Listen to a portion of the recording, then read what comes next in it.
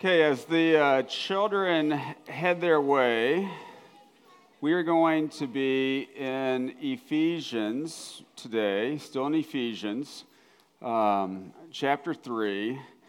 But before I begin, I want to just say how much I love you. I don't know you all, but I know a lot of your warm, smiley faces that I see Sunday after Sunday. And the Lord has just put a real love, I feel like, in my heart for you. And I feel like this is a very unique church, a unique fellowship. And I'm just grateful to be here today. I'm grateful for this opportunity. And I just want to tell you right up front, I appreciate you. I love you. And I hope to get to know you all better in the future as we move forward. So this morning, I didn't really know how I wanted to begin. One thought was to, ask a question like, if Jesus says, "I've come that you may have life and have it more abundantly," when I look around, how come so many Christians are miserable? And so that may be how we begin this morning. Why are so many Christians apparently miserable? Why is there such a great struggle? And why, within this struggle, are we not rejoicing as Paul says, when I am weak, then I am strong. It's the abundant life that Jesus says that we are to have is not equal to the American dream. And so often I feel like Christians think, hey, if we just pray hard and read the Bible and do all these good things, fake it till you make it, so to speak. Well, guess what? You're not going to make it. Jesus didn't call us to fake it till we make it. He didn't call us to rely on our own strength, our own ways, our own wisdom. He did not call us to be our own little mini saviors after he has redeemed our souls. And so often we tend to fall back into our own ways of trying to, solve our own problems, work our own tensions and issues out. And as a result, you end up with a lot of Christians that should be filled with light and salt, but they aren't, and they're just as miserable, or maybe even more so, or disillusioned, or deceived than lost people in the world.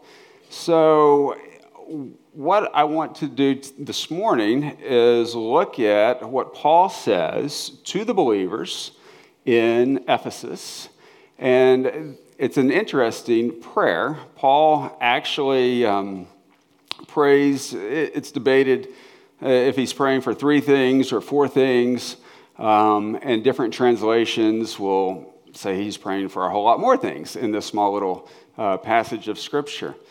But let's read first, going with chapter 3, verse 16. So Paul begins the prayer here, that according to the riches of his glory, which is Christ, he may grant you to be strengthened with power through his Spirit in your inner being, so that Christ may dwell in your hearts through faith, that you, being rooted and grounded in love, may have strength to comprehend with all the saints what is the breadth and length and height and depth, and to know the love of Christ that surpasses knowledge, that you may be filled with all the fullness of God. Now, this is, I think, a very exciting and powerful passage of Scripture. He's not asking for these people he's not praying that they become saved. They already are believers. But he's really saying, what's fueling your soul? What are you pouring into your body? What are you pouring into your inner person? And is Christ still within your heart? Not that the Lord leaves us, but it's almost like, we have a few guys in here. I know Mike likes to shoot guns. He's a Marine. And some guns, you can actually put the wrong ammo. It'll fit in there, but if you put it in there and then try to fire the trigger, it will jam up your gun. Wrong ammo in the wrong gun, it won't work. Similarly, you put diesel into a non-diesel engine, it may work a little bit, but it's eventually going to burn up the engine and you're going to dry out and you're going to have problems. Same with the engines that have to have the mix of the oil and the water, or not the water, the oil and the gas. And if you put water in it, it's going to be ruined too. And so, so the question is, what are you filling your soul with? What are you filling your inner person with? You could be filling it with lust, with greed, with covetousness. You could be filling it with joy, the fruits of the Spirit, the love, joy, peace, patience, kindness, goodness, gentleness, faithfulness, and self-control. Or you could be filling it with just worldliness, and a desire to get ahead, worldly ambition, and all kinds of things. But the Christian life, as Paul is telling us, is that we need the power of God to be strengthened within our I say you need strength for your soul, and your inner being is your soul. It's the composite of all your emotions and thoughts and feelings, hopes and desires, even the secret sins that you are wrestling with. Maybe you have confessed them, maybe you haven't fully repented, but he is praying that the people at Ephesus would be strengthened within, and that there within their soul, they would experience the power of God. So first and foremost, I say you got to have strength for your soul, or soul strength. Then, as we go further in this verse 17, and he said, and this is the result. He's praying that they would be strengthened with all the glorious riches that are in God, that they would be strengthened with power through the Spirit in your inner being, in your inner soul, so that Christ may dwell in your hearts through faith. Now think about this. These are believers. We assume that, hey, we pray a prayer of salvation, we get saved, that Christ is dwelling within our heart. And he is, but how well can Christ dwell within us if we have all these other things dwelling within us? If we have greed or covetousness or lust or whatever it may be, as Jesus said, you cannot serve both God and money. And so the scripture also, Paul tells us that, don't you know that you yourselves are the temple of the living God? And so our bodies are the temple where Christ dwells. And, he is Lord, and he wants to be Lord of all of us, not a portion of us. So that Christ may dwell in your hearts through faith, that you, being rooted and grounded in love, may have strength. Okay, here he's praying for strength again. To comprehend with all the saints what is the breadth and length and height and depth, and to know the love of Christ that surpasses knowledge. So right here he's saying, the second point is he's praying for strength for their mind. The Lord says, what are the two greatest commandments? Love the Lord your God with all your heart, soul, mind, and strength, and love your neighbor as yourself. So here Paul is praying that the people would have a mental strength to be able to cognitively comprehend the rich vastness of God's love. And I want to just pause right here and just take a moment and pause and think about how great the Lord loves you. His love for you is magnificent. It is greater than this hurricane that's hitting the shores of North Carolina. It will engulf you. It will enrapture you. It will pull you under faster than any riptide in the ocean.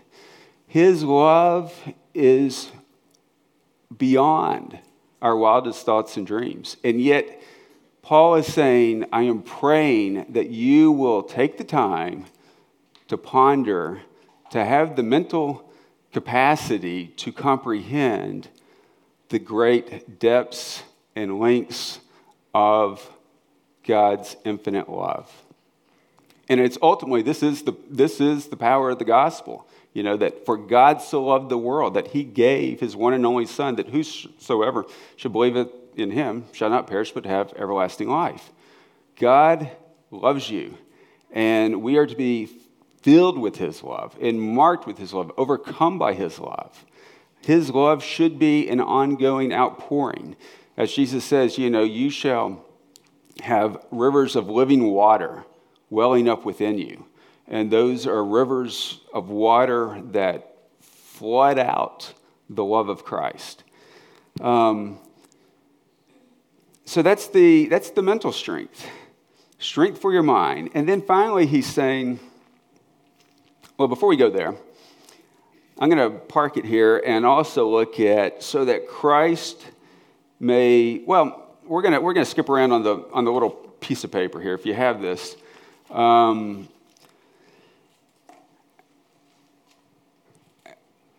What is prayer? I had the privilege of leading men's Bible study maybe a month or so ago on a Thursday morning. And I went over, we were talking about the Lord's Prayer, but I wanted to just go over a few little notes because, Paul is saying we need to pray, pray, pray. And so this is just a little helpful tool that I have found helpful. Hopefully you will as well. And so I have on the bulletin, it says the gift of prayer. Sorry, we don't have any slides up here for this specific thing, I don't believe. But I take the word P, prayer. Prayer is personal, and as in Ben likes to always do things in threes. So I say, number one, prayer is to be personal. It's to be purposeful, and it's to be powerful.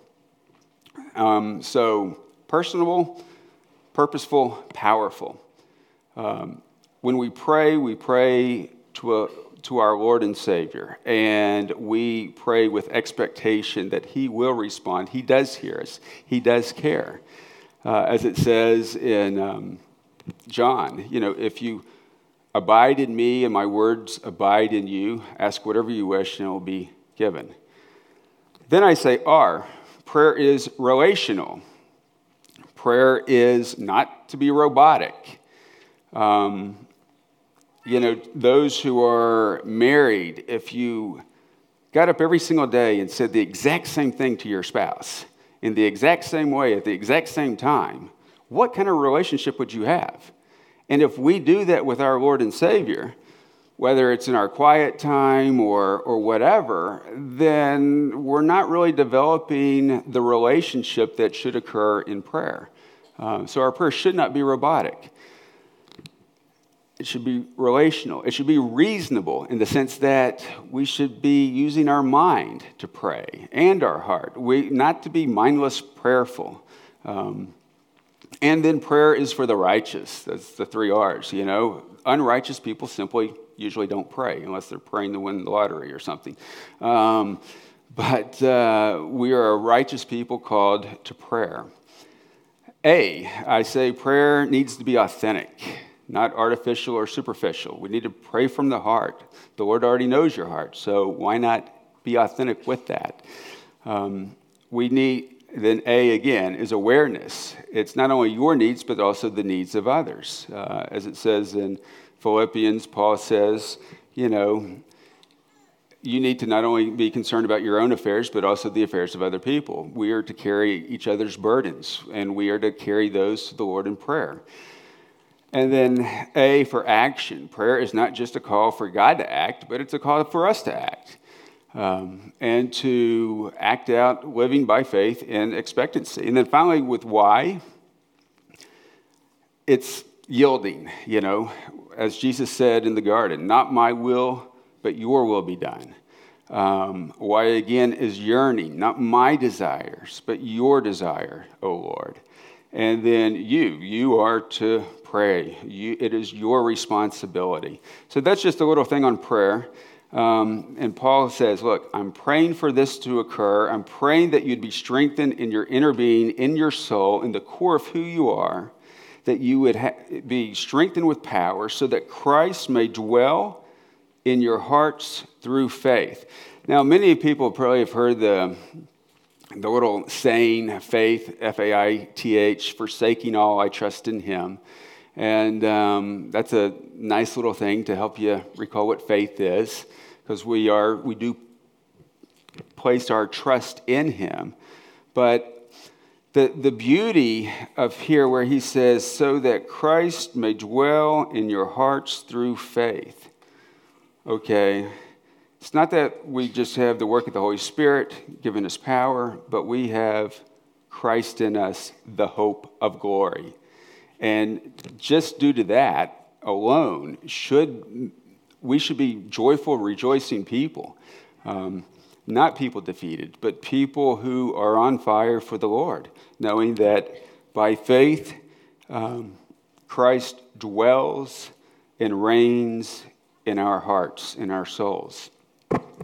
And I say one thing I like to do is also, I like to share that faith is often when we experience faith, we experience a new family, a family fellowship of friends.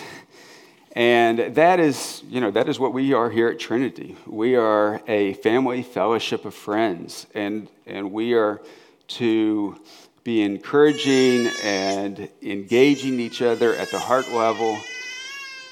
Also, when we have faith in Christ, we have a new attitude for activities and actions. We are to set our mind on things above, not on things of this earth. We are to renew our minds in the Lord. We have a new identity for inner strength, a new identity and inner strength for intentional living. So that's my eye for that. Our identity is not to be in our work or our children or our families or our sports or our activities or our hobbies or our golf game or whatever it may or may not be. Our college team, go whoever yesterday, or our NFL team today. Our identity is to be in Christ and Christ alone.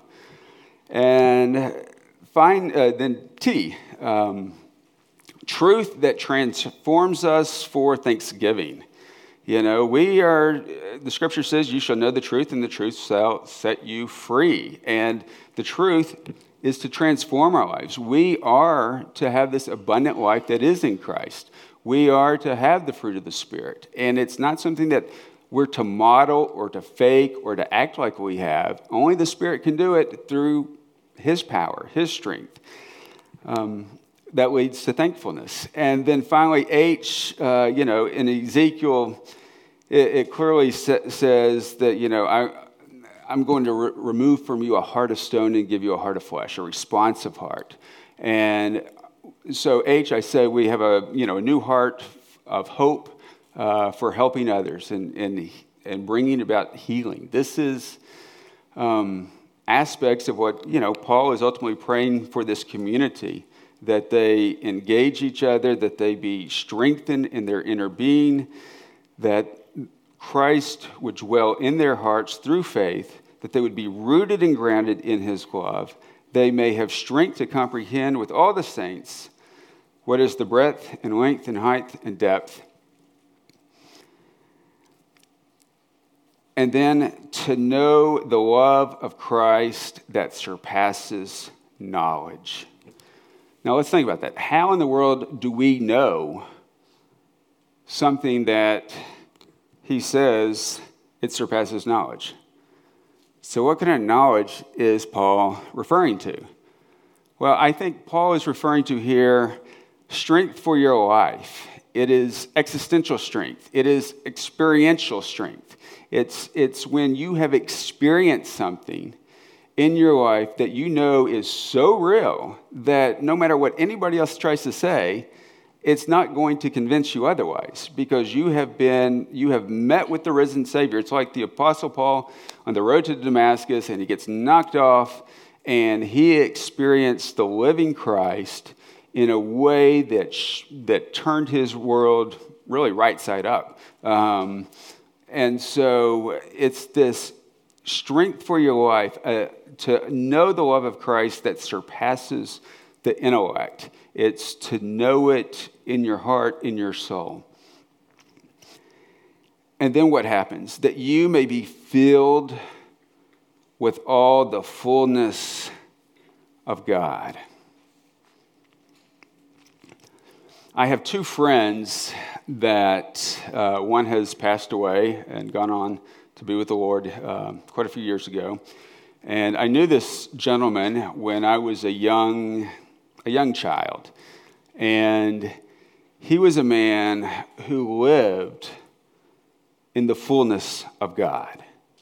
When you came into his presence, it was as if you were coming into the very presence of Christ. It was powerful. It was at times scary, because it's like, oh my heavens, he can see right through me. He knows what questions to ask, and it's spooky. I mean, it really is amazing when you get with someone who is completely full of the Lord. And this is a man who, at the time, was a traveling evangelist. He, through his entire life, he did not have a salary. He was not wealthy. He lived week by week, by love offering. And I know his children, who are grown adults today and have kids of their own. But the neat thing is about this gentleman is that he underwent excruciating suffering. He had sores. He had diseases. He had a special pillow he had to have with him all the time. He looked beat up. He looked bad. But when you got with him, it was like you were really getting with Jesus, because he had the fullness of God. He was exemplifying this passage here. And then another friend of mine is a young lady who, in her 20s, she went to the Dominican on a mission trip to be a translator. And one of the last days while she was down there, she decided to walk across the border into Haiti. And when she did, she just knew immediately that God was calling her to Haiti. And as a result, this lady, she left everything. She didn't have anything to begin with, but all the comforts of America she left behind. And she moved to Haiti. She bought a house that had no windows, no electricity, no running water. And she took in about 5 abandoned children that were very young. She couldn't speak Creole or French. And 20 years later today, she is still in Haiti. And those 5 initial kids are going to college here in the U.S. And she's done a remarkable job. But if she was here today, she would say, look, it wasn't me, it was Christ. And when you get with this lady, she bleeds Scripture. She bleeds the love of the Lord. She is open to correction and rebuke and teaching and discipline. Why? Because she a long time ago, she left the pride. She laid it down. She knows what it means to live daily, sacrificially, dying to self. And some of the 3 biggest issues that Dallas Willard speaks of that keeps our lives from living, truly experiencing this fullness of God, the sufficiency of God, is faith, death to self, and agape love. And I'm assuming we all know that agape love is what it is, but it's sacrificial love. It's what Christ has done on the cross. It is in Philippians when he said, Christ did not consider equality with God something to be grasped, but he emptied himself. The Greek word there is kenosis. It's totally emptying out of all you are.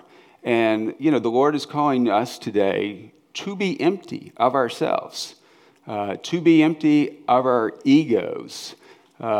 Ego, edging God out. That's what you have when you have an ego. God is out of the picture because you're all there. So it's exciting if you have not experienced people in your life like my friend Danita or the gentleman Manley. If you've not experienced people like that live in the fullness of God, and truly experience the abundant life that's in Christ, it's earth-shattering. I hope we become a church like that. That when we go out from here, we are the salt, we are the light. That people do see a major difference within us. And the other point, I have this thing on the gift of being weak.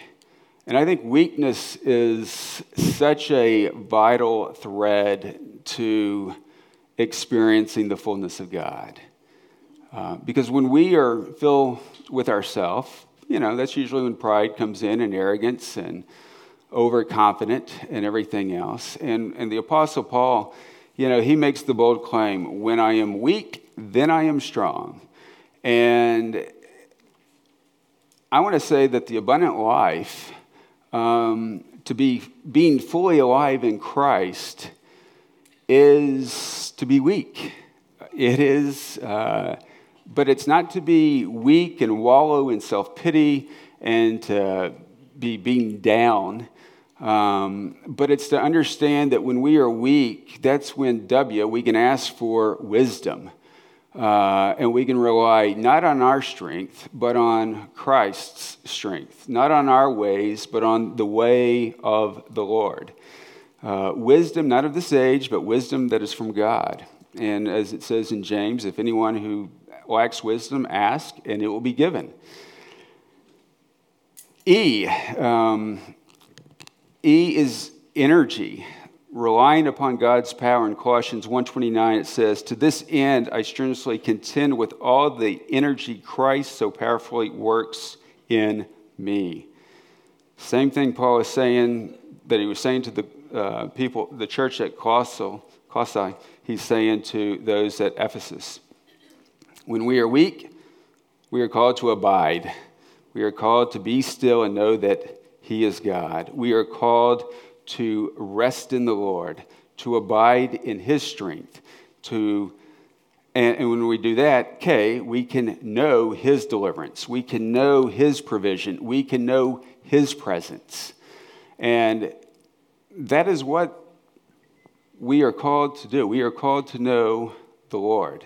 And so often our prayers are, sadly enough, it's what we can get out of God versus just being with him and loving him, adoring him, and sitting at his feet as Mary would, rather than being busy with all the activities of Martha. So it is my hope and prayer